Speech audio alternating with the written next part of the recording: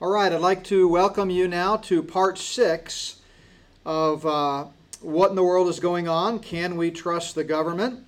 And got a lot of material here that I really can't wait to kind of get into. And it's going to be one of those like part 3 that could end up being a little bit longer. But as always, if you have other commitments or you get tired or you just think this is boring and you need to step out, by all means step out.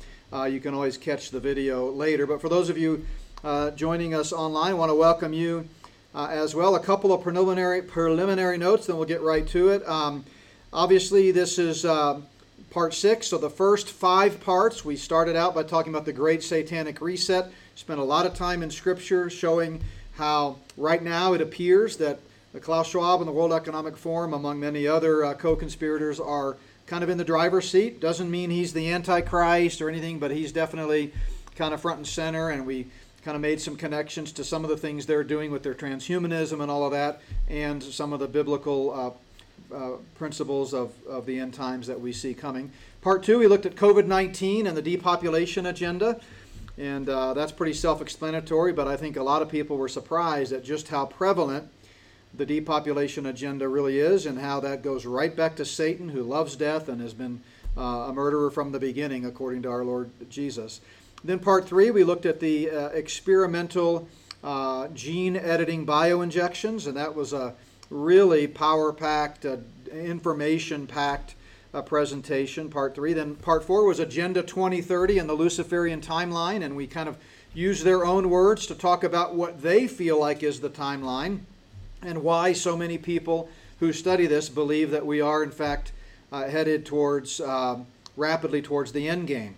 And then last week, we looked at preparedness tips and devoted the whole 90 minutes to preparedness tips. We are in the process of converting that presentation into a handout. Nancy graciously transcribed it, and I've been working on it this week, putting it in its final form. As soon as that's available, it'll be posted at the Not by Works website, and you can download that. So a couple of reminders. Please subscribe to our newsletter at notbyworks.org, because that's the way to stay in touch with all of our free resources, our podcasts, our other videos, articles that I write each week, and things like that. Also, we also send out reminders about our presentations and changes in that, and this is particularly important to sign up now if you haven't already, because next Wednesday we will not meet on the 8th. I'll be in Alaska for a conference at a Pioneer Baptist Church in Wasilla. This is a conference that's been scheduled for quite almost 2 years that it's been scheduled, but it's been rescheduled 3 times because of the pandemic. So we're thankful to finally get to be up there with those folks. So no meeting next Wednesday. Our next message in this series will be 2 weeks from tonight, part 7.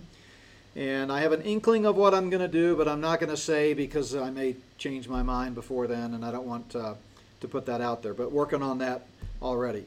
Also, a reminder to save your questions for the end, and we'll try to capture those on the live stream. And for those of you live streaming, I've heard from some of you that we need to do a better job of holding the mic close when you ask the question, because they can't hear it on the recording, so please remember that. And I think that's everything. So with that, let me remind you, I haven't mentioned this in a while, at least not on the screen, but my Spirit of the Antichrist really overlaps in several ways with a lot of the stuff we've talked about so far in What in the World is Going On. And I encourage you to check that out. If you go to our website, click on videos, and click Spirit of the Antichrist, it takes you to a kind of a summary of what that's all about, the titles of each of the 18 videos, and there's also a 75-minute free video presentation where I compressed it all into one, and I spoke on that in Tulsa earlier this year. So it'll kind of give you a little taste of what that full series is about. But tonight, we're going to be talking about, can we trust the government? And we're seeing more and more and more calls for a government mandate for the COVID-19 vaccines. And so since we're seeing that, and it seems to be really gaining steam, it is even all the more important to be able to answer this question, can we trust the government? So let me just show you a few headlines. This from August 25th. where CNN writes, "You do not have the constitutional right to refuse the COVID-19 vaccine." I don't know if you agree with that, but we'll find out what God's Word says in a moment. Then we've got the LA Times. Government has the power to mandate COVID-19 vaccination right now. They should use it. This is from a Congressional Research Service that produced I forget how many pages it was, but a rather lengthy document that they presented to Congress on April 2nd, and they concluded a vaccination mandate is one available legal tool that governments could use to increase COVID-19 vaccine uptake, quote, unquote.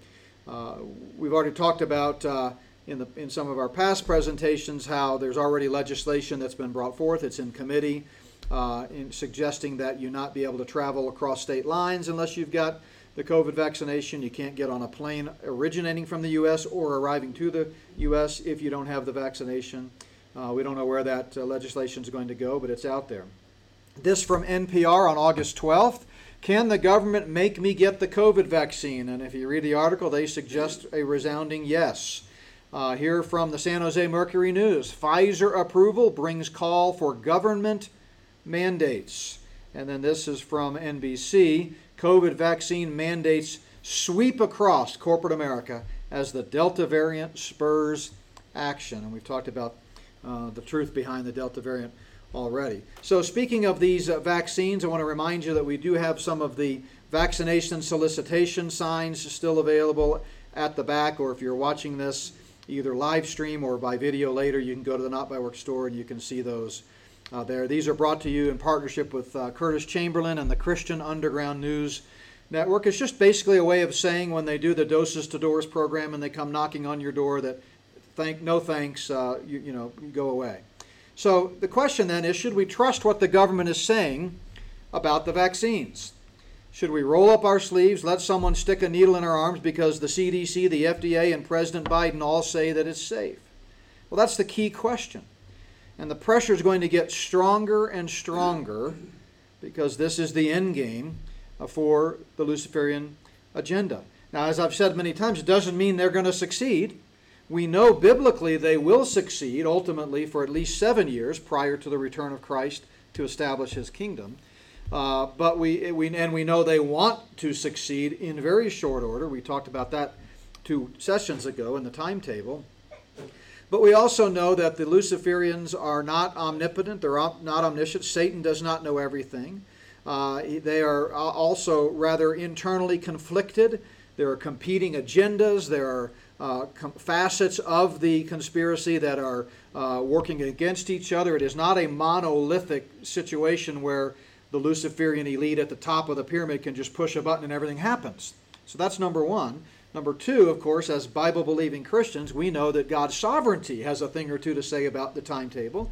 And we don't know when he's going to say enough's enough and allow the end game to usher in and call the church home to meet the Lord in the air and then unfold in rapid succession all of that 16% of the Bible that is yet to be fulfilled. Remember, 16% of the Bible, roughly speaking, but it's pretty accurate, is unfulfilled prophecy.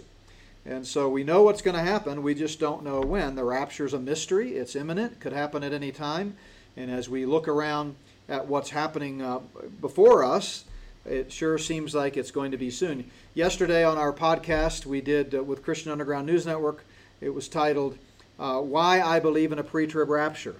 And so it's a really good 1-hour, succinct, well-structured defense of that point of view. But as I said on the program yesterday, it doesn't really matter whether you believe in pre-trib or post-trib, because we all agree, or at least the people that I know in the pre-trib camp, all agree that we could face intense suffering before the Lord comes back. Nobody in the dispensational pre-trib world ever teaches that somehow the rapture rescues Christians before they have to suffer. That is not the case. And so the rapture just rescues us before the great day of the Lord's wrath. But we may, as have many Christians for 2,000 years, have to suffer unspeakable persecution if the Lord doesn't come back soon. So we all want the same thing. We want to be aware and be prepared for what might be coming and recognize that we're not in any privileged class here in America. believers all over the globe have been suffering and are suffering even today for the cause of Christ, and we've been pretty spoiled in our own country. So the pressure is going to get stronger and stronger, and the end game is fast upon us, and right now is the time to decide what to do. The Bible says the end of all things is at hand, therefore be serious and watchful in your prayers. That was God's word 2,000 years ago in the beginning of the church age, and it's just as powerful and relevant today. Remember, this whole series is predicated upon the biblical command to be prepared. A prudent man foresees the difficulties ahead and prepares for them. The simpleton goes blindly on and suffers the consequences, and we talked about that last week. So we know we're told in Scripture, commanded in fact, to be sober and vigilant, because your adversary the devil walks about like a roaring lion, seeking whom he may devour. And God has not given us a spirit of fear, but of power, of love, and of a sound mind. We should never be scared, but we do need to be prepared, trusting God simultaneously as we make necessary preparations for what might come ahead. If you are sitting on the track and you see the train barreling down at you, you don't just sit there with your arms folded right in the middle of the track and say, God will protect me. You take necessary precautions to make sure you don't get squashed flat as a pancake by that train coming. So the first section that I want to talk about tonight, before we can decide can we trust the government, we need to define some terms. So who do we mean by who is the government? Well, we opened up this series several weeks ago by looking at Scripture and talking about the institution of human government from God's plan of the ages. And we talked about how when God created the world, it was a globalist world. There were no nation states. It was a one-world government, starting with Adam and Eve, and then all the way up until after the flood.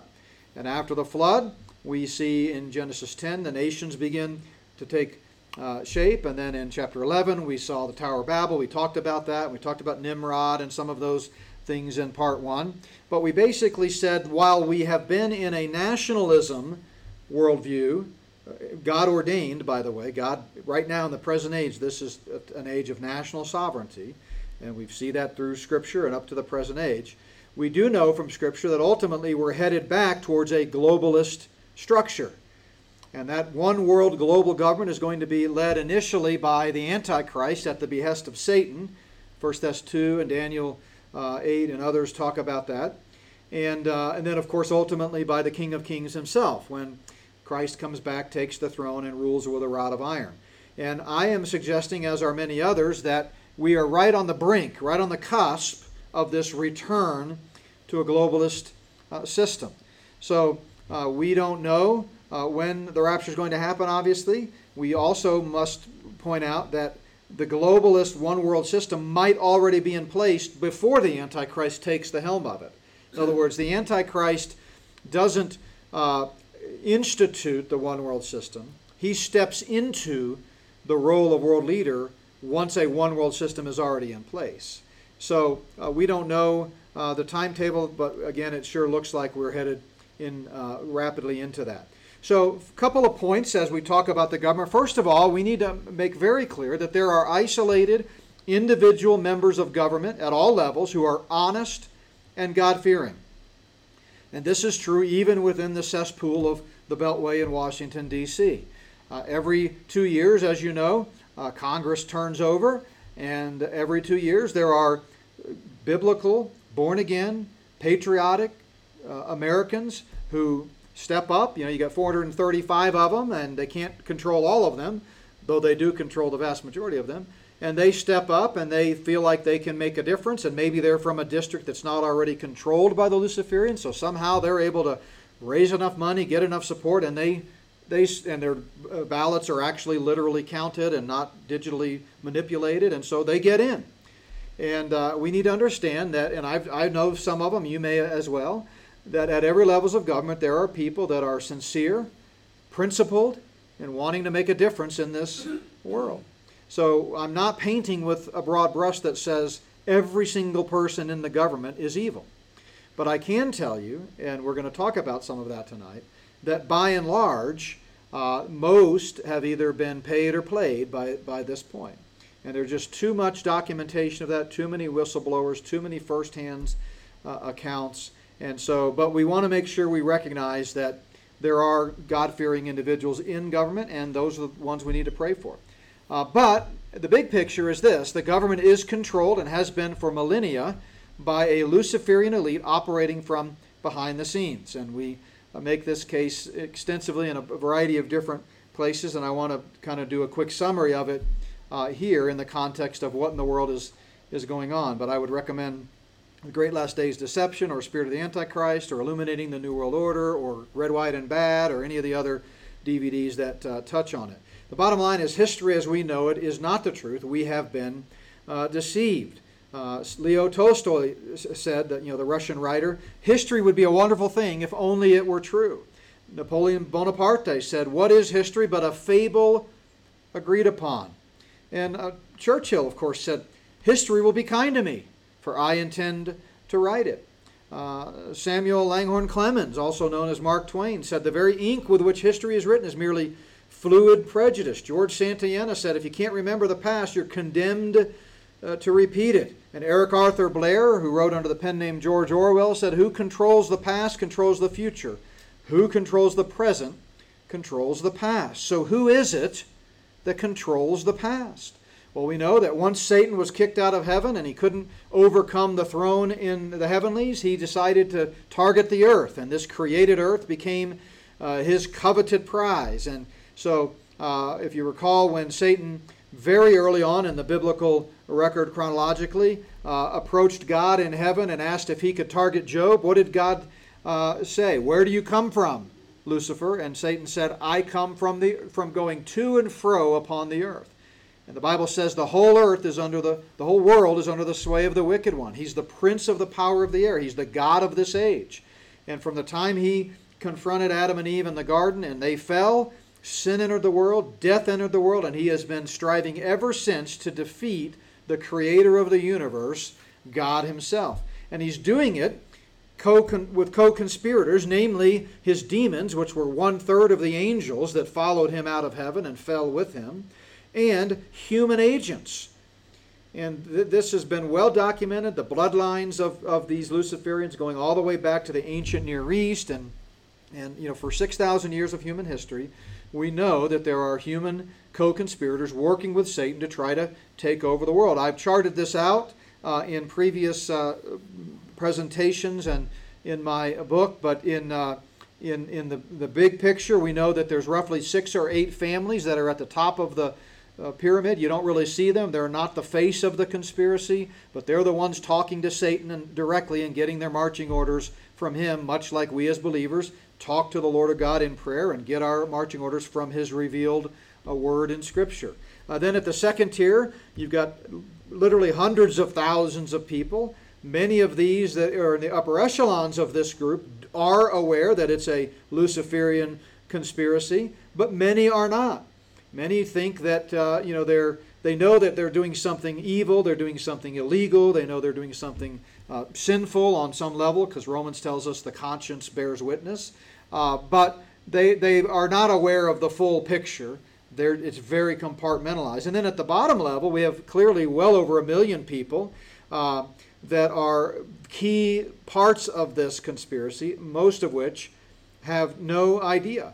And the reason I mentioned a moment ago that it's very conflicted, there's internal conflicts and struggles and power struggles, is because particularly at that third level there, you've got very wealthy people, very powerful people who are not aware that they are pawns in the Luciferian game, but rather are using this evil to affect their own means, like they're hungry for money, they're hungry for power, whatever it might be. And so, you may have CIA operatives or FBI operatives that are not good people. They don't have any idea they're doing someone else's bidding, but they have their own agendas.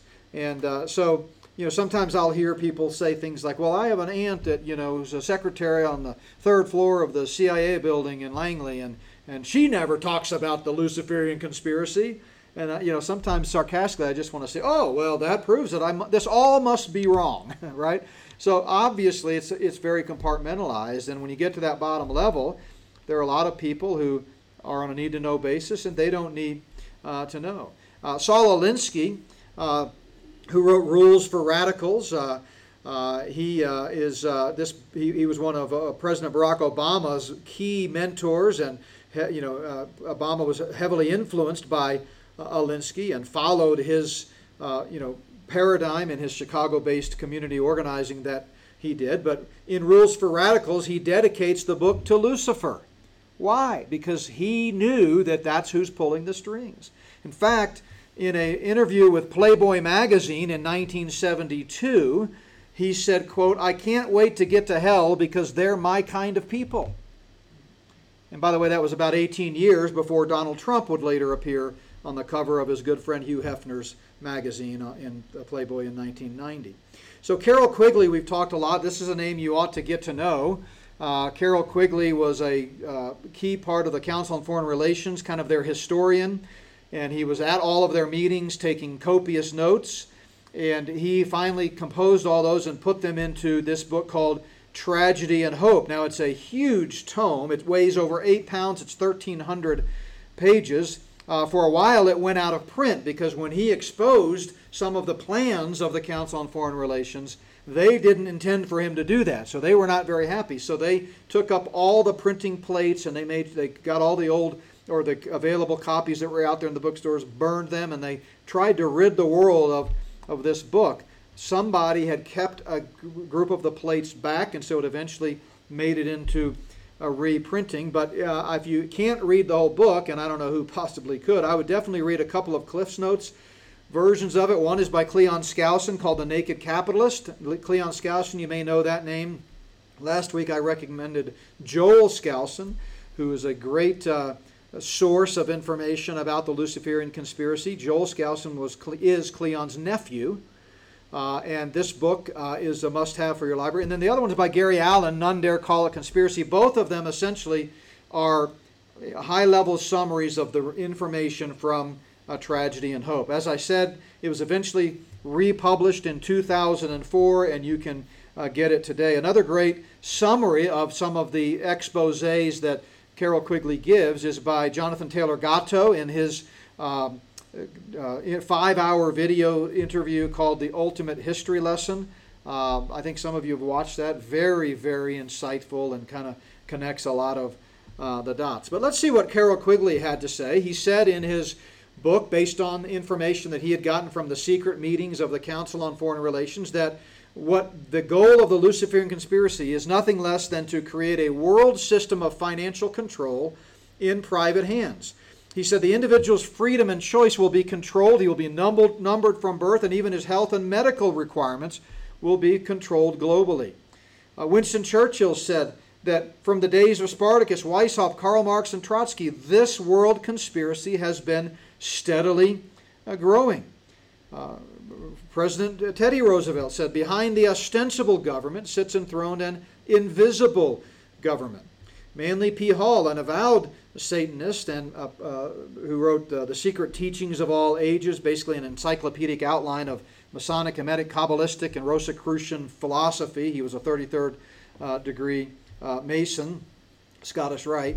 And he said, there are invisible powers behind the thrones of earth, and men are but marionettes, dancing while the invisible ones pull the strings. And his quote, which is very true, as we know from a variety of other sources, became the inspiration for the cover of my book, The Great Last Days Deception, in 2012. You notice there's a puppet master, and then you've got the Kremlin and the Capitol building in D.C. and all those other things, indicating that there's always something in the unseen realm at play, and it's never about what it's about. And Ephesians 6 tells us that. Woodrow Wilson, as in his famous quote, you may have heard this, said, since I entered politics, I've had men's views confided to me privately, and these are some of the biggest men in the U.S. in the field of commerce and manufacture, and they are afraid of something. They know there's a power somewhere so organized, so subtle, watchful, interlocked, complete, pervasive, that they better not speak above their breath when they speak in condemnation of it.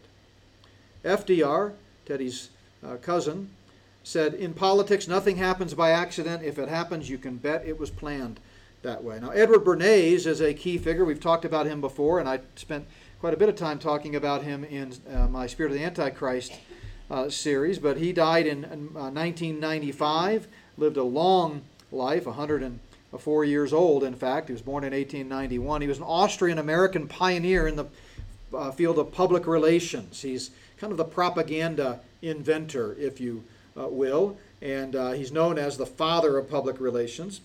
And among his many books are the most famous Crystallizing Public Opinion and Propaganda, both written in the 20s. But he said the conscious and intelligent manipulation of the organized habits and opinions of the masses is an important element in a democratic society. And those who manipulate this unseen mechanism of society constitute an invisible government. He goes on, there are invisible rulers who control the destinies of millions. They're operating behind the scenes. Even former Supreme Court Justice Felix Frankfurter said the real rulers in Washington are invisible and exercise power from behind the scenes. There it is again. Former British Prime Minister Benjamin Disraeli said the world is governed by very different personages than those who are not themselves behind the scene, than is imagined by those who are not themselves behind the scenes. So when we talk about who is the government, we need to understand the layers of this conspiracy. Jesuit priest Father Arrupe said this conspiracy makes use of every possible means at its disposal, holding complete sway. Holding complete sway. Even former President Clinton said there is a government inside the government and I don't control it. Benjamin Disraeli again said there are secret societies which have everywhere their unscrupulous agents. We're going to talk about secret societies somewhere down the road here. David Rockefeller said, who died, by the way, just 2 or 3 years ago at the age of 101. Some even believe we are, in his memoirs, he said, some even believe we're part of a secret cabal, working with others to create a world government, a one world system, if you will. And if that's the charge, I stand guilty. He said, we're on the verge of a global transformation. All we need is the right major crisis, and the nations will accept the new world order. He actually said, if you can believe this, and openly many times, this was at a Trilateral Commission meeting in 1991, so some 30 years ago now. The world is now more sophisticated and prepared to march towards a one world government. The supranational sovereignty of an intellectual elite, like himself, is surely preferable to the national autodetermination practiced in past centuries. In other words, we're not smart enough to run a country. Only the elite, the Luciferian elite, is smart enough to run the world. Henry Kissinger, who's still living, said today America would be outraged if UN troops entered Los Angeles to restore order. Tomorrow, they will be grateful. This is especially true if they were told that there were an outside threat from beyond, whether real or promulgated. Remember, we've talked about false flags, how they'll use the Hegelian dialectic problem-reaction solution to get their way. So in his mind, it doesn't matter whether the threat's genuine or not. All they need to know is that their very existence is threatened, and they will roll over. Because it is then, when they feel that fear, that all the people of the world will plead to deliver them from this evil. The one thing every man fears is the unknown, and when presented with this scenario, individual rights will be willingly relinquished in favor of a world government. So we need to understand that the government is controlled, and the world indeed is controlled by a Luciferian elite operating from behind the scenes. That's what God's Word tells us, and that's what the evidence for anyone who takes the time to read it will show. The next thing we need to understand is that in the United States, national and state elections are rigged. If you read Great Last Days Deception that I referenced earlier in chapter, forget what chapter it is, but it's the chapter where I give the top 10 lies that most people believe. Lie number 8 in that chapter is the battle can be won at the ballot box. That's the lie. And I've been talking about this for 15 years.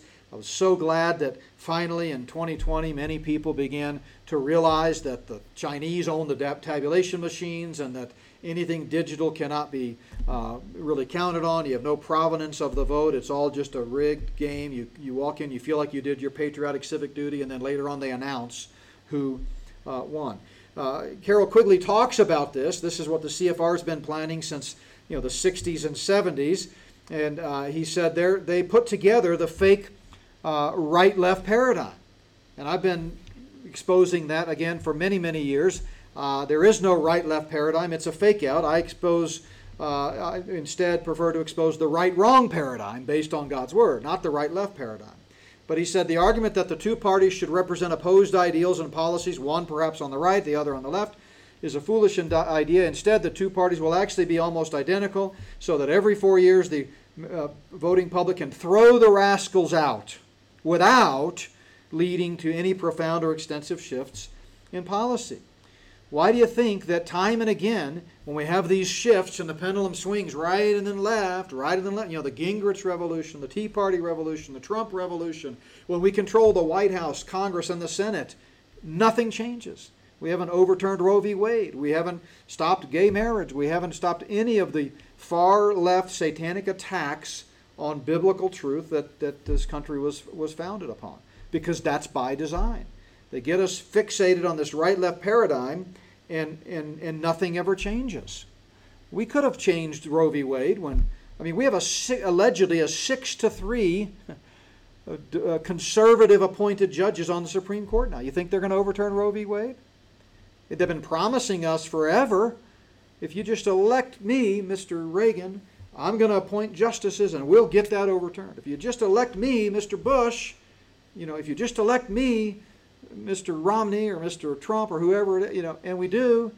And now they can't really hide it anymore, which is one of the many reasons, many little signs that we're heading toward the end, because at some point the jig is up. They're going to know, when you got 6 conservatives on the Supreme Court and nothing happens, that's a problem. But there's no question people have been talking about the rigged elections for many, many years. It's very easy to hack the electronic voting system. If they can hack into the NSA's servers, you don't think they can hack into a voting tabulation system?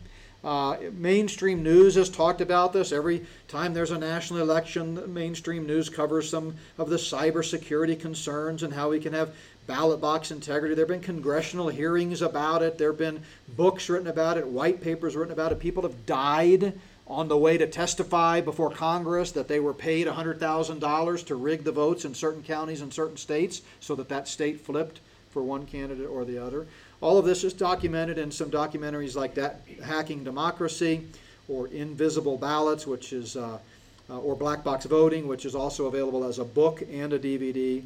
Right now, of course, it's an easy case to be made because anybody with a double-digit IQ or better can tell that the 2020 election was completely rigged. There's no question about it. Books are being written about it. There's overwhelming smoking gun evidence. Of course, the media continues to say nothing to see here, nothing to see here, nothing to see here. This is not true, but it's the louder it's like, what was it Mark Twain said of a guest for dinner? The louder he protested his innocence, the more we counted the spoons, or something like that. The louder they talk about this is not, this is all fake news, fake news, fake news. It's true. Remember what Joseph Stalin said: those who cast the votes decide nothing. Those who count the votes decide everything. That's what the quote has sort of been handed down through the decades. The actual quote, which I looked up, is, quote, "I regard it as completely unimportant who in the party will vote and how, but it is extremely important who will count the votes and how." And this was way before technology. Napoleon picked up on that idea, or before Stalin, but he said something similar: "I care not who casts the votes of a nation, provided I can count them."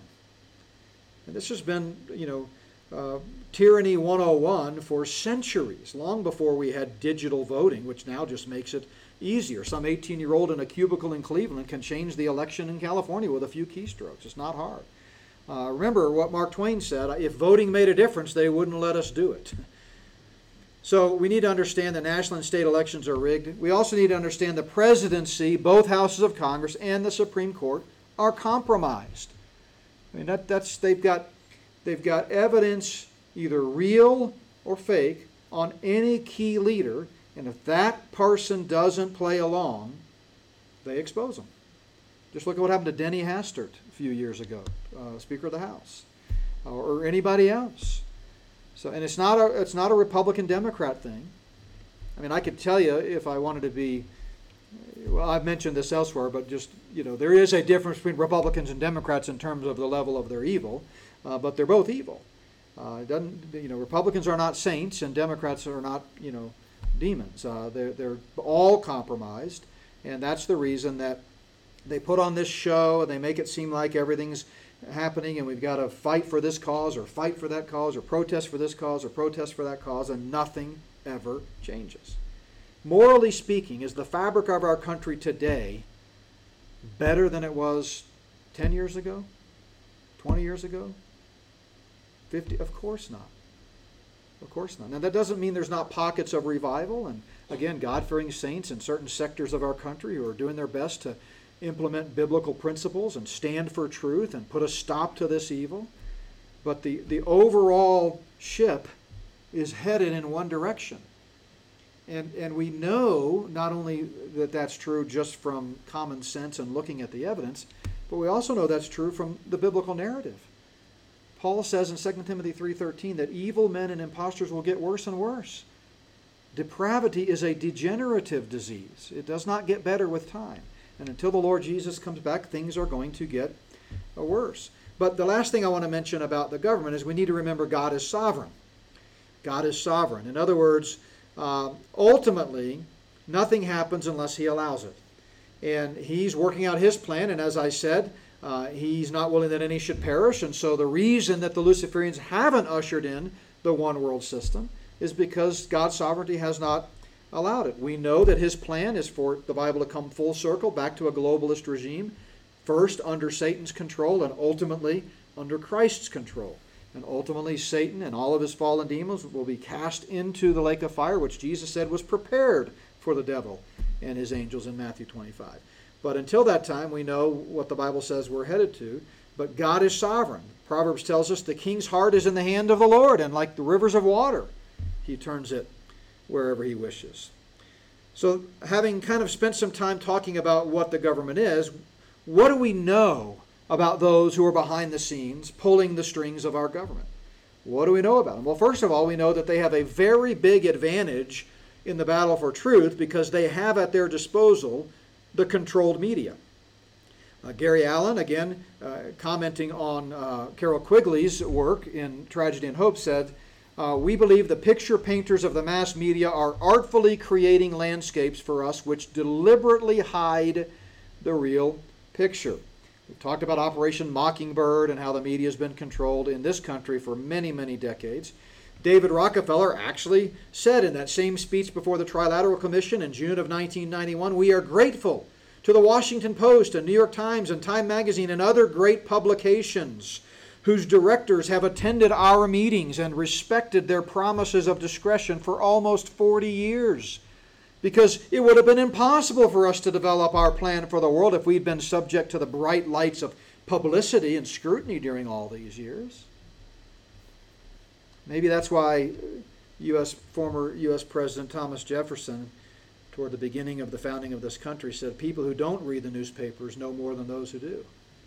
Because the mass media is a key figure in advancing this Luciferian agenda.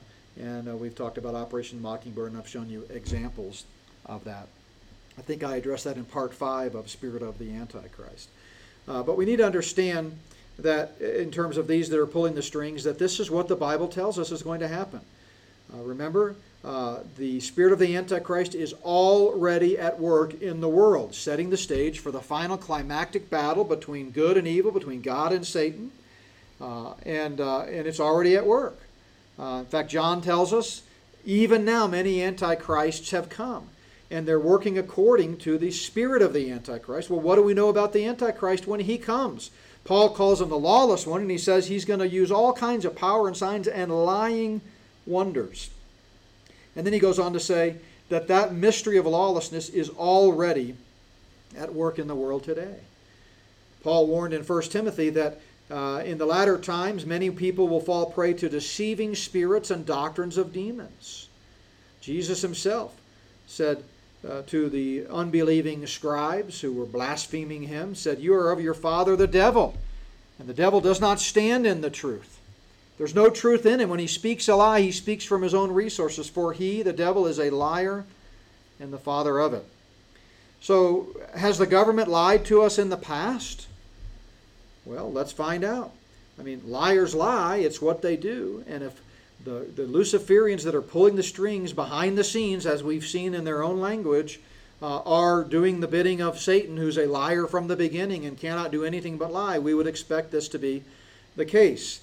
False flag operations have been around for several hundred years.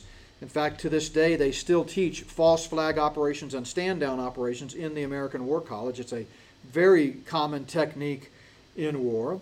But a false flag gets its name from back in the days when battles were fought with old battleships, and they didn't have the type of technology and airplanes and so forth that they have today. But a ship would take down its country's flag, hoist the flag of an enemy nation, and then go attack itself, one of its other ships, and make it look like the enemy did it. And then all the people would say, "Oh, our enemy attacked us. We've got to go get them."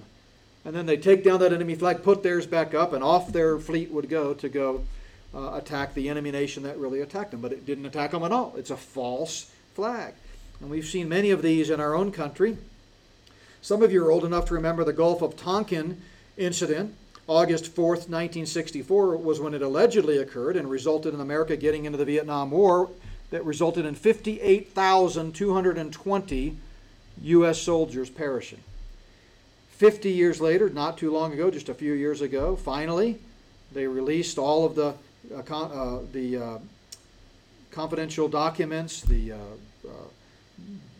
papers about that. And guess what? What many had been saying for many years, it proved to be the case. That never happened. Let me repeat that. The Gulf of Tonkin, by the government's own admission, never happened. Look it up. It was a false flag. They needed some reason to get America into the war. And so they staged an incident in the Gulf of Tonkin. We could talk about Operation Gladio. NATO used this. They were trying to during the Cold War, get people riled up so that they could continue to go in and nation build, basically. So they created, in conjunction with the CIA, this Operation Gladio, where soldiers would dress up like terrorists in Italy and blow up restaurants and cafes and things and blame it on the enemy. What about the explosion of the Maine? Again, that was a complete false flag. It led to our getting involved in the Spanish-American War in 1998. The government completely lied about it. The USS Maine was a ship that arrived in Havana Harbor on January 25th, 1898 to protect U.S. interests and civilians during the Spanish rioting in Havana, Cuba. And this had a calming effect on the riots. And then on February 15th, the forward hull of the Maine exploded in a devastating blast and was sunk. 266 of the 355 sailors were killed. Well, the papers of Hearst and Pulitzer wasted no time in casting the blame on the Spanish and sounded the alarm to go to war. The Navy, in another classic case of the government investigating itself, determined that a mine caused the blast, and that they didn't have any evidence for it. That's just what they declared. But that helped the public make up its mind, and that's where we got the big motto in all the papers: "Remember the Maine, to heck with Spain," to put it more politely. That was the cry. Well, newspaper mogul William Randolph Hearst was involved in the conspiracy to get the U.S. into the war. Among his employees was the famed illustrator Frederick Remington, and Hearst sent Remington to Havana to get pictures and report back on anything that was happening. Well, by the time he got there, it was all quiet. It was no big deal. Nothing was really going on. And Remington cabled back to Hearst, "Everything quiet. No trouble here. There's no war. I wish to return." Well, in response to Remington's message, Hearst replied, "Please remain. You furnish the pictures and I'll furnish the war." See, nothing as it really happens. Hermann Goering, during World War II, understood this principle very well. He said, "The people can always be brought to do the bidding of the leaders. Tell them they are being attacked and denounce the peacemakers for lack of patriotism and exposing the country to danger. It is the leaders of the country who determine the policy, and it is always a simple matter to drag people along, whether it's a democracy or whatever kind of government. voice or no voice, the people can always be brought to the bidding of the leaders. And you say, well, those were in other countries, or that was a long time ago. We would never do that now. I mean, this is the United States, right? There's no depravity in the United States, and there's certainly no tyranny in Washington, D.C. Somehow the Beltway protects us from that. Those are good people there. They're just good servants. Well, what about Operation Northwood? Surely you've heard about this. Once again, declassified documents show that in 1962, the American Joint Chiefs of Staff signed off on a plan to blow up American commercial airplanes and commit terrorist acts on American soil. And then they were going to blame the Cubans in an effort to get the American public to support an invasion of Cuba. I mean, there's been an ABC News report about this once the documents were declassified. There was an interview with a former Washington investigative producer with Peter Jennings. Fortunately, President Kennedy refused to sign off on the plan that had been approved by General Limnitzer, the chairman of the Joint Chiefs of Staff. But they were basically going to take a plane and full of American citizens and shoot it down and blame it on the Cubans. Right? We could go on and on about previous times when the American government has lied to its own citizens. What about the Tuskegee syphilis study?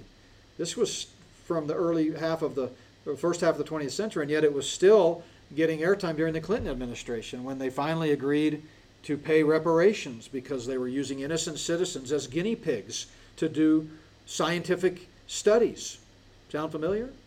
What about the Stateville Penitentiary malaria study in the 40s? It involved over 400 prisoners who were illegally infected with malaria so they could be studied without knowing it. What about the Navy-sponsored beef blood transfusions? When members of the Navy, which the government often uses its own military personnel as guinea pigs, there were 64 Navy men who were injected with cow blood, and all of them suffered catastrophic effects ending in death. What about plutonium testing? While the U.S. was busy with the Manhattan Project to create the atomic bomb, they were also working on plutonium and trying to figure out how they could use it in warfare. And we've got the World War II mustard gas experiments. Surely most people have heard about that. It's estimated nearly 60,000 citizens were subjected to mustard gas during these tests. There's a great video, not great in sense of what it shows, but it's a fascinating expose on this type of thing. From July 19th, 1957, 5 Air Force officers and 1 photographer stood out together on a patch of ground about 65 miles northwest of Las Vegas. They marked the spot Ground Zero, Population 5 on a hand-lettered sign hammered into the soil. And if you watch the video, as you watch, directly overhead, 2 F-89 jets roar into view, and one of them shoots off a nuclear missile carrying an atomic warhead. They wait. There's a countdown. You can hear it on the video. And 18,500 feet above them, the missile is detonated and blows up, which of course means that these men intentionally were stood directly underneath an exploding 2-kiloton nuclear bomb. One of them, at the key moment, he's the one wearing the sunglasses, they're kind of right in the middle, looks up right at the mushroom cloud in the sky. Well, the nuclear fallout didn't just stay at the test site. Those guys all died horribly painful deaths, but as nuclear fallout does, it drifted, and one estimate found that the testing led to nearly 49,000 cancer deaths in that region of the country. What about Operation Paperclip? In Operation Paperclip, the U.S. raced against the Soviet Union to attain as many Nazi scientists as possible coming into our country. Now, why would they want to do that? You've got people like, for example, Major General Walter Dornberger, who was taken captive in the war in April of 1945 at the end of the war. He's the one that oversaw the creation and manufacturing of the V-2 guided missile, which killed over 5,000 British civilians during World War II. And yet, we rewarded him by making him the CEO of Bell Laboratories and a multi-millionaire. Speaking of Dornberger, the Fuhrer himself said to Dornberger on July 8, 1944, "I have had to apologize only to 2 men in my whole life. The first was Field Marshal von Brauchitsch, I did not listen to him when he told me again and again how important your research was, talking to Dornberger. And the second man is yourself. I never believed that your work would be successful. Adolf Hitler thanking Dornberger for his work in slaughtering thousands. But what do you do with Nazis? You bring them over and you put them in charge of American companies. What about Werner von Braun? Rather than taking these war criminals and bringing them to justice, we put them on the cover of Time magazine and make them heroes. Why? Because it's not about what it's about. There were higher forces at play. The Nazis didn't lose the war. They just moved over to America. Operation Sea Spray, getting closer in time to the present day, was a secretive experiment to test biological warfare on the West Coast near San Francisco, where they would spray all kinds of things into the air on the unsuspecting citizens of San Francisco. San Francisco is a favorite target of these types of things. They did MK Ultra there. They also at one point talked about putting sedatives in the public water system because, these San Franciscans are just too wild, too many protests. We need to just get them to all calm down, so we'll just secretly drug them with the water. What about Operation Big Buzz? I've talked about these in one of my Culture Shock videos where we released all kinds of mosquitoes knowingly carrying yellow fever into Georgia parks in the state of Georgia. Or the measles vaccine experiment from the 1990s, led by the CDC. Doctors were trying to figure out if they could use this to replace natural antibodies in babies. And so they injected thousands of babies in the third world with this drug. And it led to several immune problems in the babies and also fertility problems and many, many, many deaths. And finally, after 1,500 babies in the United States were also injected, the study came to an end, but not before thousands were affected. One of the most shocking was the Willowbrook experiments that took place in Willowbrook State School and up in Staten Island, New York, a school for the mentally handicapped children, and they just used them all as guinea pigs. And they would do horrific things to them involving trying to find cures for hepatitis. They would infect them with hepatitis and then have control groups that wouldn't get treatment and some would get treatment. And it was horrific. I mentioned MK Ultra. Talked about that elsewhere. This has been dealt with in mainstream media where Eli Lilly, the big pharma company, used invented LSD, by the way, invented by the CIA, to try to experiment on mind control that they could then use on prisoners of war to get them to say what they wanted them to say. They did all kinds of other methods of torture, not just chemicals like LSD, but electroshocks, hypnosis, sensory deprivation, isolation, verbal and sexual abuse, as well as other forms of torture. And this was, again, all blown wide open. Some of you may not be aware of the history of water fluoridation. Fluoride chemicals are added to over 65% of U.S. water supplies as a drug to treat people for tooth decay. Studies show fluoridation is ineffective, health-robbing, and wastes tax dollars. Scientific evidence shows that fluoride is not safe to ingest, and areas that fluoridate their drinking water supplies have higher rates of cavities, cancer, dental fluorosis, osteoporosis, and many other health problems. Because of the push from the aluminum industry, pharmaceutical companies, and weapons manufacturers, fluoride continues to be added to water supplies all over North America. And due to recent legal actions against water companies that will make it impossible for suits to be filed against water supplies, it continues. At the end of World War II, here's the history, the U.S. government sent Charles Eliot Perkins, a research worker in chemistry, biochemistry, physiology, pathology, to take charge of the vast Farben chemical plants in Germany. I'm sure you've heard that name, Farben. The German chemists told Perkins of a scheme which they had devised during the war and had been adapted by the general staff of the German army. The German chemist explained of their attempt to control the population in any given area through mass medication of drinking water using sodium fluoride, a tactic used in German and Russian prisoner of war camps to make prisoners stupid and docile. This is all documented. Farben had developed plans during the war to fluoridate the occupied countries because it was found that fluoridation could cause slight damage to a specific part of the brain, making it more difficult for the person affected to defend his freedom and causing the individual to become more docile. Fluoride remains one of the strongest antipsychotic substances known and is contained in 25% of major tranquilizers. You look at the pharmaceutical ingredients in the major prescription tranquilizers, they contain fluoride. Well, it may not seem surprising that Hitler's regime practiced the concept of mind control through chemical means, but the American military continued Nazi research, exploring techniques to incapacitate an enemy or medicate an entire nation, as revealed in the Rockefeller Report, a presidential briefing on CIA activities. The drug program, quote, was part of a much larger CIA program to study possible means of controlling human behavior. The dental cavities prevention myth associated with fluoride originated in the United States in 1939 when a scientist named Gerald J. Cox was employed by Alcoa, the aluminum company of America, the largest producer of toxic fluoride waste, as a byproduct of creating aluminum. And they were being threatened by fluoride damage claims and lawsuits and so forth. So they needed something to do with all of this waste.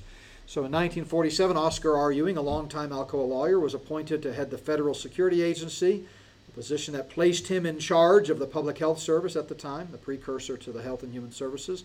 Over the next 3 years, 87 new American cities began fluoridating their water. This is classic Luciferian elite stuff. They've got a problem, so they're going to make us the victims and get us to pay for it at the same time. They make a byproduct of aluminum, the sodium fluoride, out to be a good thing. Here, buy this thing. It'll really help you. Put it in your water, right? The former EPA scientist in 1992, Robert Carlton, said, quote, fluoridation is the greatest case of scientific fraud of this century. Don't believe me? Just go home and look at your tube of toothpaste. And on the back, you'll see that it contains sodium fluoride, and you'll also see warnings, keep out of reach of children. If more than used for brushing is accidentally swallowed, get medical help or contact Poison Center right away. Here's Crest, same thing. Warning, keep out of reach of children. If you accidentally swallow more than used for brushing, seek professional help or contact poison control immediately.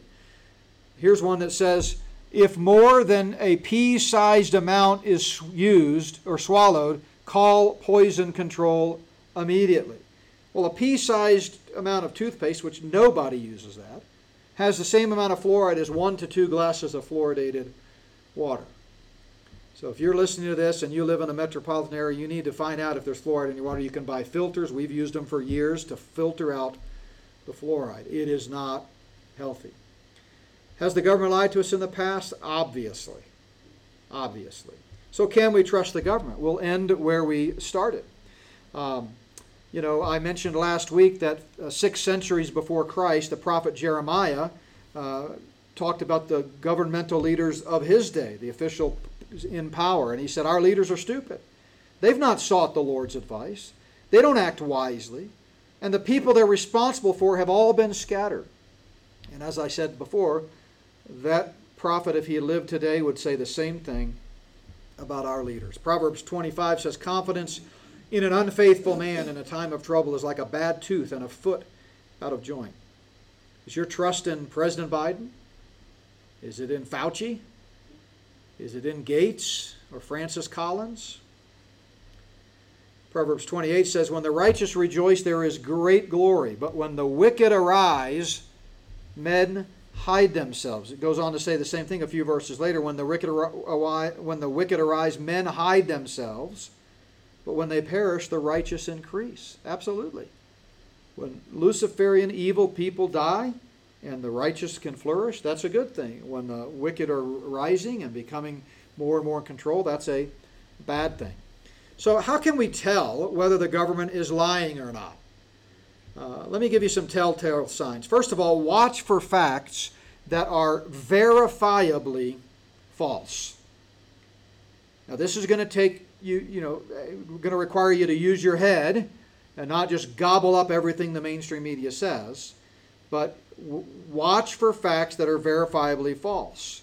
For example, you're seeing more and more local news stations use this common technique they call verify, where they're allegedly answering listeners or viewers' questions, and then they try to verify it. So let's see what this segment has to say. Well, discussion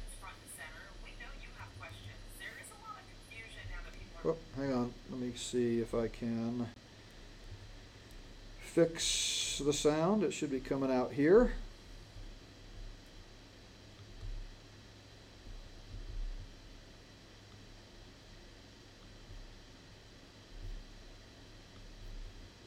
Asked to wear a mask again. Some people wonder if they even work. Hunter Sines puts the claim to the test and verifies the science. We wanted to set the record straight and get rid of any confusion. We asked, how do masks work? Our sources, the CDC, specifically this science brief from May of 2021, and Dr. Katie Passaretti with Atrium Health. In the brief, the CDC says the goal of a mask is to reduce the spread of respiratory droplets. The CDC found multiple layers of a mask with high thread counts work better than single layers with lower thread counts. In some cases, filtering nearly 50% of fine particles less than 1 micron. Several studies have shown if a COVID carrier who doesn't wear a mask is around another maskless person, that person has a high risk of catching respiratory droplets that carry COVID. If at least one person is wearing a mask, there's less risk. But if both people are wearing masks, it's your best bet to not catch COVID-filled droplets. Dr. Passaretti says the fitting of a mask is crucial too. Respiratory spray with a mask, and that mask that has the closer fitting does a better job of protecting you, protecting those around you from your kind of respiratory secretions and whatnot. So sure, you can feel your breath through your masks, but the idea is to block respiratory droplets. You do have to breathe after all. So our verify question, do masks help prevent the spread of COVID-19? Our sources again for this one is the CDC with a similar explanation. The CDC says after multiple studies around the world, they found cloth masks not only effectively block most large droplets, but also block the exhalation of fine droplets and particles smaller than 10 microns. So we can verify, yes, masks do work in preventing the spread of COVID-19. With your Verify, I'm Hunter Sines. Well, you know, the CDC says so. That proves it, right? By the way, in a related story, the Committee of Foxes just announced that after an exhaustive study, the hens in the hen house are completely safe. Right? This is verifiably false. It is a lie.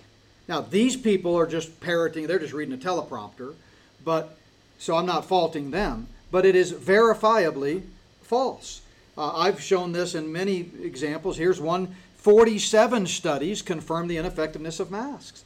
On my website, in the Not By Works website, if you click on COVID data, there's over 100 studies from the last 100 years that show that masks are not only ineffective, but dangerous. And we've seen the evidence. There's the opening in a traditional mask that most people wear. There's the size of the virus, 50 times smaller.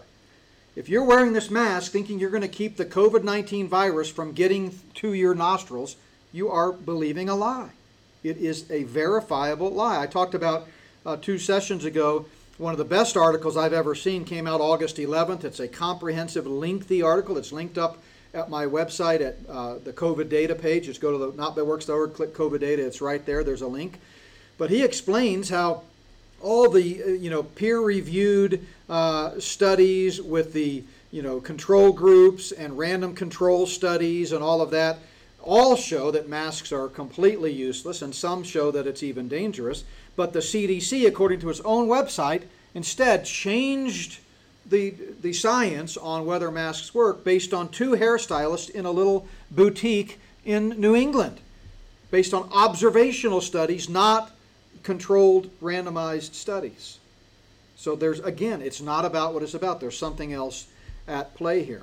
And then here's this verifiably false lie that COVID cases are rising in the U.S. and the CDC warns of a pandemic of the unvaccinated. It's all about the unvaccinated. New COVID cases are among people who've not been vaccinated.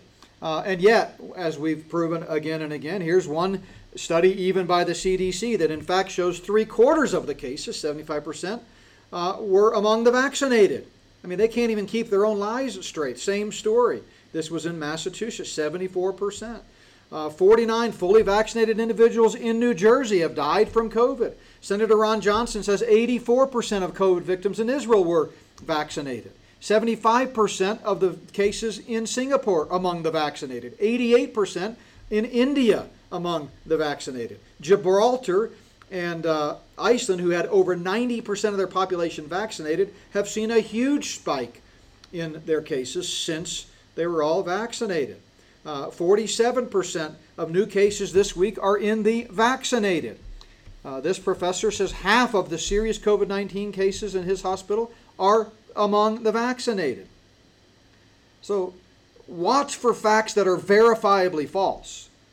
They can say over and over again that it's the unvaccinated that are getting sick. And by the way, if someone gets sick within 2 weeks of getting the vaccine, they count them as unvaccinated. That's the CDC's own website. You're not considered vaccinated until 2 weeks after you got the jab. All right? And yet, even with that, sort of unfair advantage, for lack of a better characterization, it's still patently obvious that it's the vaccinated that are getting sick. Another telltale sign is watch for waffling. So let's just kind of watch this little gem of a clip. It's about 3.5 minutes. People should not be walking around with masks. Let me just state for the record that masks are not theater. Wearing a mask might make people feel a little bit better, and masks are protective. But it's not providing the perfect protection that people think that it is. There has not been any indication that putting a mask on and wearing a mask for a considerable period of time has any deleterious effects. There are unintended consequences. People keep fiddling with the mask and they keep touching their face. And can you get some schmutz sort of staying inside there? Of course. You do not need to wear a mask indoors if, in fact, you've been vaccinated. Good that you're vaccinated, but in a situation where you have people indoors, particularly crowded, you should wear a mask. So even if you are vaccinated, you should wear a mask. If in fact you are vaccinated, fully vaccinated, you are protected, and you do not need to wear a mask outdoors or indoors. When the children go out into the community, you want them to continue to wear masks. You know, if you look at children outside, particularly when they're with the family, walking down the street, playing a game or what have you, don't have to wear a mask. The Academy of Pediatric actually makes that recommendation that children should be wearing masks from 2 years old onward. And you're asking now, if your child is a member of your household, can you walk outdoors with your child without a mask? According to that chart, the answer is yes. But the child can't, not to beat it to death. Yes. Okay. Because now the CDC says, I think I've got this right. 1 mask is better than 0 masks. 2 masks is better than 1 mask. But you don't have to have double masks. Is that right? It became clear that cloth coverings that you didn't have to buy in a store, that you could make yourself, were adequate. And then you want it to fit better. So one of the ways you could do it, if you would like to, is put a cloth mask over, which actually here and here and here, where you could get leakage in, is much better contained. Are you a double masker, Dr. Fauci? It looks like you are. It originated in China. We only have a little time left. I want to ask you, sources are telling CNN the top health officials are weighing whether to revise mask guidelines for vaccinated Americans. Are you part of those conversations? And if so, what are you advising? Do you think masks should be brought back for vaccinated Americans?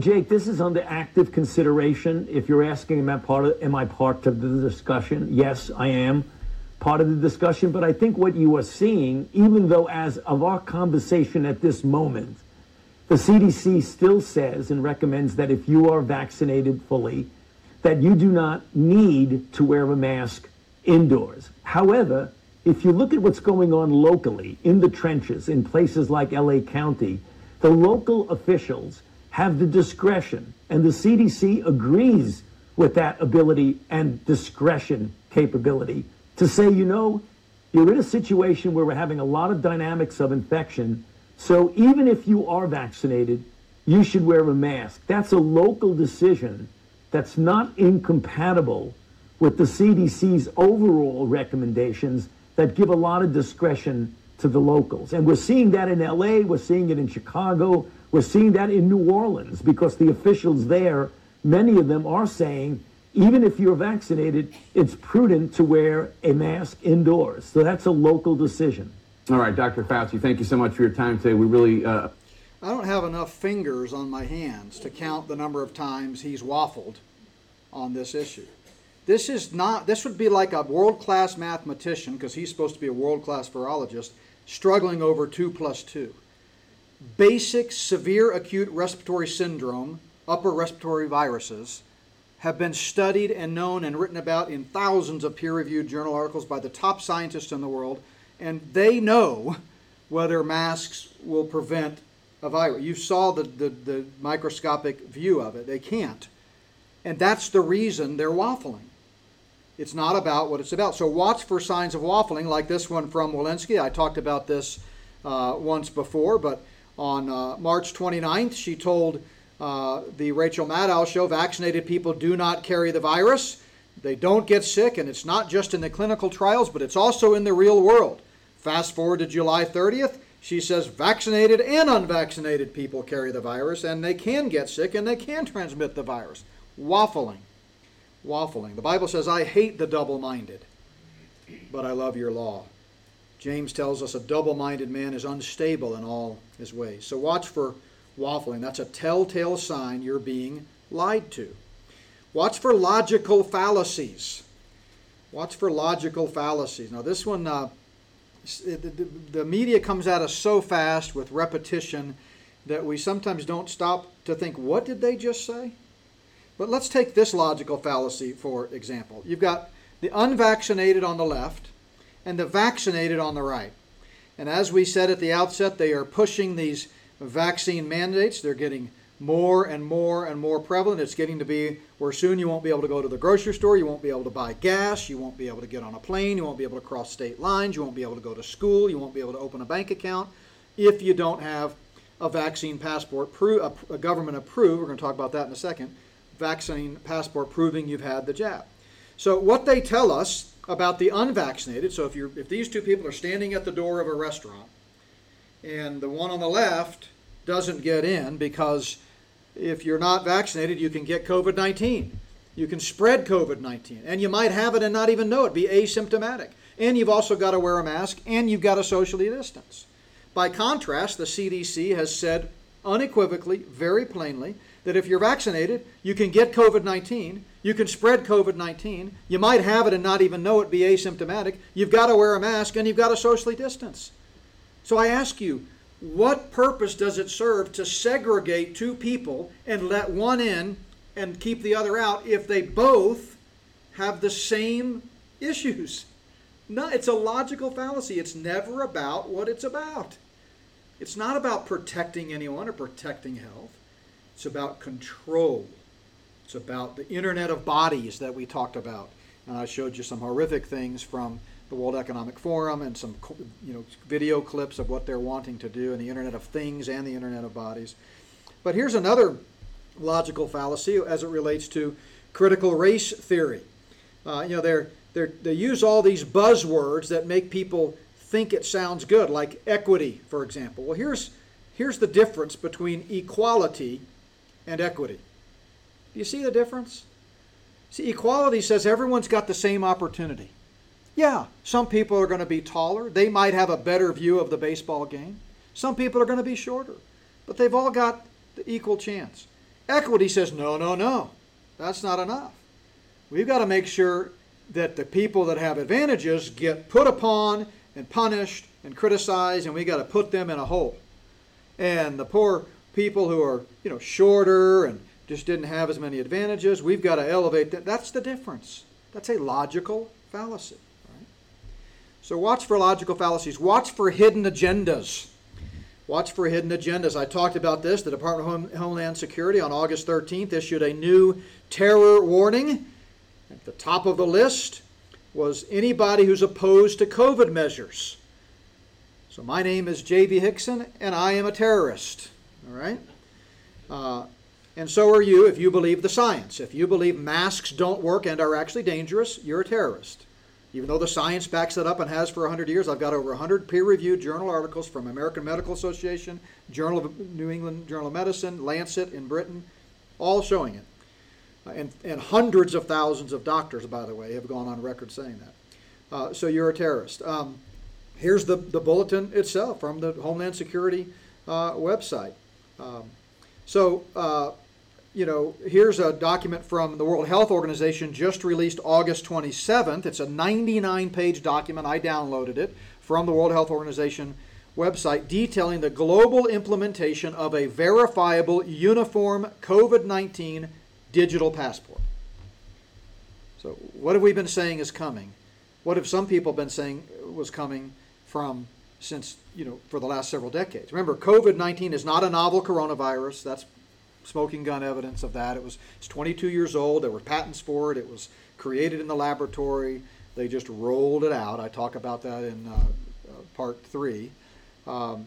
So they've been talking about this type of global domination. What did Rockefeller say? What did the Carroll Quigley say? This is what they've been wanting to do. And now they're giving this document to all the different governments and saying this is the prototype, this is how it's going to be rolled out, and here's how you can implement it. 99 pages on how to implement a global, uniform, verifiable COVID-19 digital passport. Because some people are using one app, some people are using a paper signed by a nurse, some people are using this. They've got to have a way to control you.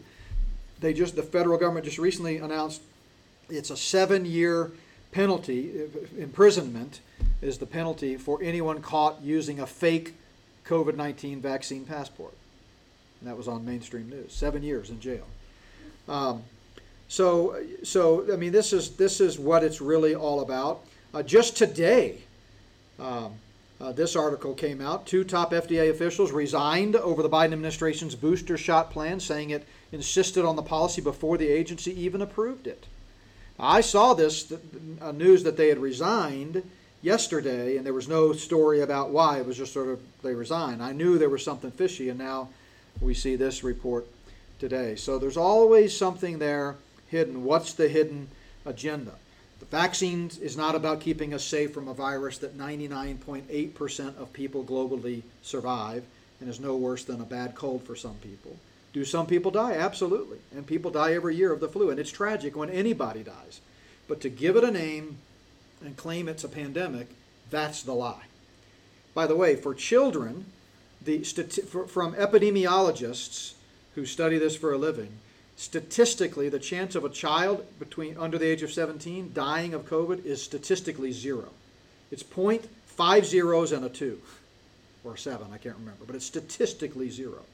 There were more children under the age of 17 that died of the flu on record in the CDC's own record in the 2019-2020 flu season than have died from COVID so far in 18 months. And we never made them wear masks from age 2 up for 8 hours a day. And we never forced them to get this gene editing bioinjection. So watch for hidden agendas. Watch for a history of deception. Watch for a history of deception.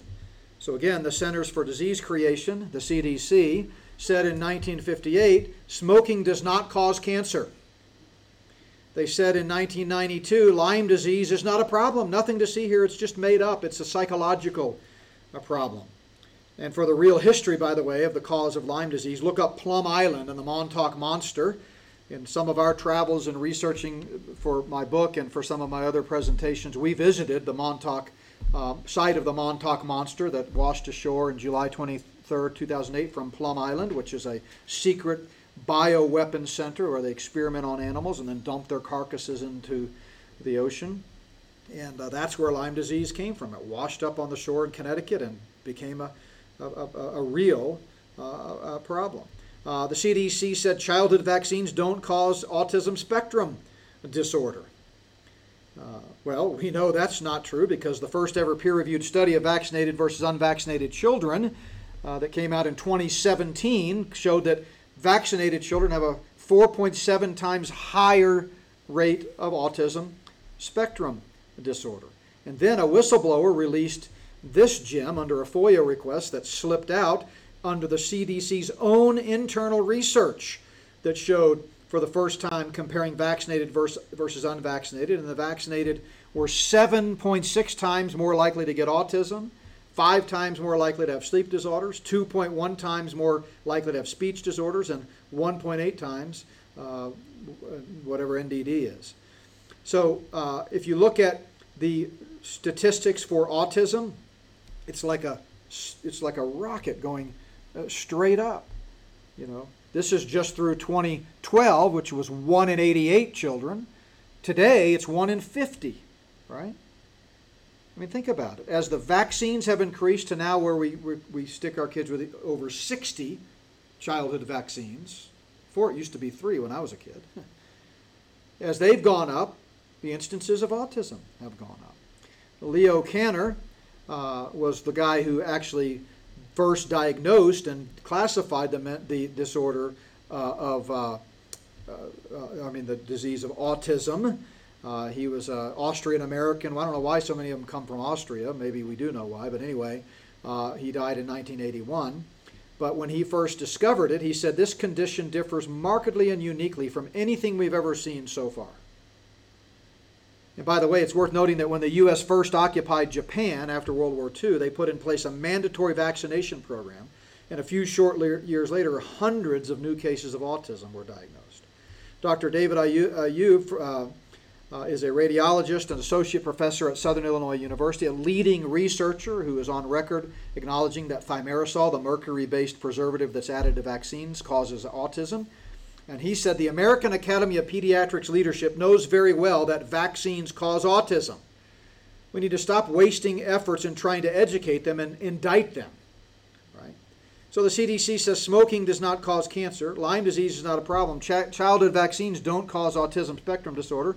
And gene editing bioinjections are perfectly safe and effective. And we know because we did 8 months of no testing before we approved it.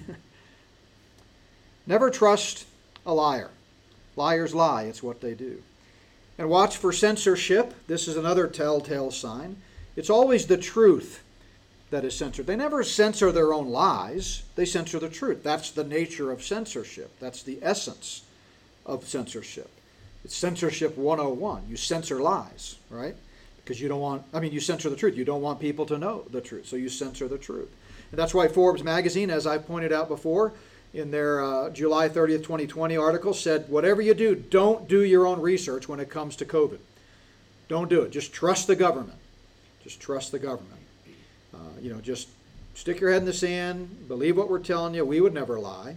And yet, as I pointed out, hundreds of thousands of medical doctors reject the government's COVID narratives all across the world. Some of them are losing their license. They're being arrested. We saw over in Germany a group called Doctors for Information that put out a document with over 500,000 copies in circulation every week. And they've gone on record saying the corona panic is a play, it's a scam, a swindle. It's high time we understood that we're in the midst of a global crime. They also organized mass protests throughout Europe. You don't see anybody covering this. No mainstream media coverage of millions of people showing up. And 12 million citizens in Europe signed on with what the doctors are saying. Here's from Doctors for Truth, a group in Spain. Again, thousands upon thousands of people. COVID-19 is a false pandemic created for political purposes. This is a world dictatorship with a sanitary excuse. We urge doctors, the media, and political authorities to stop this criminal operation by spreading the truth. And then, of course, you're familiar with America's Frontline Doctors and Simone Gold. American life has fallen casualty to a massive disinformation campaign. If Americans continue to let so-called experts and media personalities make their decisions, the great American experiment of a constitutional republic with representative democracy will cease. Simone Gold is America's Frontline Doctors. I've played videos of Dr. Peter McCullough, who this guy is one of the most credentialed medical professionals in the country. He's appeared before Congress many times as an expert. He's the editor of multiple journals. He's just, this guy is just amazing, the stuff that he has done, and yet he's out there sounding the alarm. Are we to believe that all these hundreds of thousands of reputable doctors who, until they started saying, hey, this is a sham, were highly regarded and considered experts, they're all lying? But the government, who has a long, storied history of lying to its own people and hurting its own people, is telling the truth? Think about it. Over 27,000 medical doctors in the USA have signed a petition in support of the documentary Plandemic. Carrie Madej has written extensively about the nature of this scamdemic. And of course, Dr. Lee Merritt, who I've seen in person and really highly respect. I highly recommend her website, Dr. Lee Merritt. She's got some great information out there, especially for those who've taken the vaccine, a whole vaccine remorse page that can help you stem off what is probably coming in the next 6 to 8 months as those spike proteins make their way through your blood. So can we trust the government? Well, I would say not always. I've given you some telltale signs that can indicate when the government might be lying and when they might not. And we need to wake up and use our head. This is not about what it's about. If the Lord tarries is coming, we see rough days ahead, but we need to heed the biblical advice. You know, God's Word gives us everything we need for life and godliness, Peter tells us. It is the only standard for our beliefs, attitudes, and practices, and we need to heed its advice and be prepared. Do not put your trust in princes or other people who cannot save you, but trust in the name of the Lord, our God. So I'll take a few questions if there are any, and that's all I've got for tonight. Hey, do you want to help me with this, Jeffrey? So if you have a question, let Jeffrey hang on to the mic, and I want you to have them swallow it, basically, because I want our people to be able to hear it on the tape. And even though it sounds kind of loud in here, it really needs to be allowed to be picked up on the mic. So who's got a question or a comment or anything you'd like to say tonight? Nobody. This might be a first time ever. We've had no questions or comments. I do have a comment. Okay. Wait for the mic. I don't want to swallow it. When you played the clip on the mask equivocation, clip, I was reminded that recently Fauci and the CDC and whomever, the powers that be, decided that cloth, and in fact, airports and airlines are saying that cloth masks are no longer acceptable. Yeah. So that's the latest, change in the draconian measures that they're spouting. Yeah, you can't even keep up. We're going to have to fly next week, and of course we'll have to wear a mask. You don't have any choice about it. There are certain lines that I won't cross, but in order to preach the gospel and to fulfill my obligation at this church that we've been scheduled to go to for a long time, I'm gonna put on a mask on the plane. I don't like it, but 2 hours won't kill me. If I had to wear it 8 hours a day, like they're asking children to do all across the country, that will definitely have adverse, to use Fauci's words in one of those clips, deleterious effects, meaning harmful effects. 1 minute it will, 1 minute it won't. It depends which clip you look at. But we have to do what we have to do. So somebody else. Anybody else with a comment or question? Okay, well, I'm not going to keep you here any longer than we have to, but let me pray. Thank you. And we'll close out our time together. And then again, no meeting next week. So next Wednesday, please spread the word. No midweek service here. But I will return with part 7 of What in the World is Going On 2 weeks from tonight. Let's pray. Father, we do thank you for just the opportunity to really look at life as we've been doing now for 6 weeks through the lens of Scripture and try to interpret as best we can with the help of the Holy Spirit what in the world is going on all around us. And I pray that you give us discernment, give us eyes to see and ears to hear, give us strength and courage to stand firm, and give us the grace that we need to prepare for whatever might be coming down the pike. And Lord, we pray if there's anyone within the sound of my voice that does not know you as their personal Savior, that today would be the day of salvation.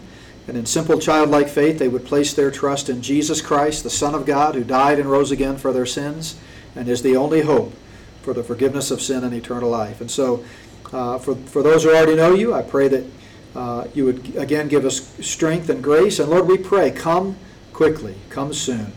We need you, Lord. In Jesus' name we pray. Amen.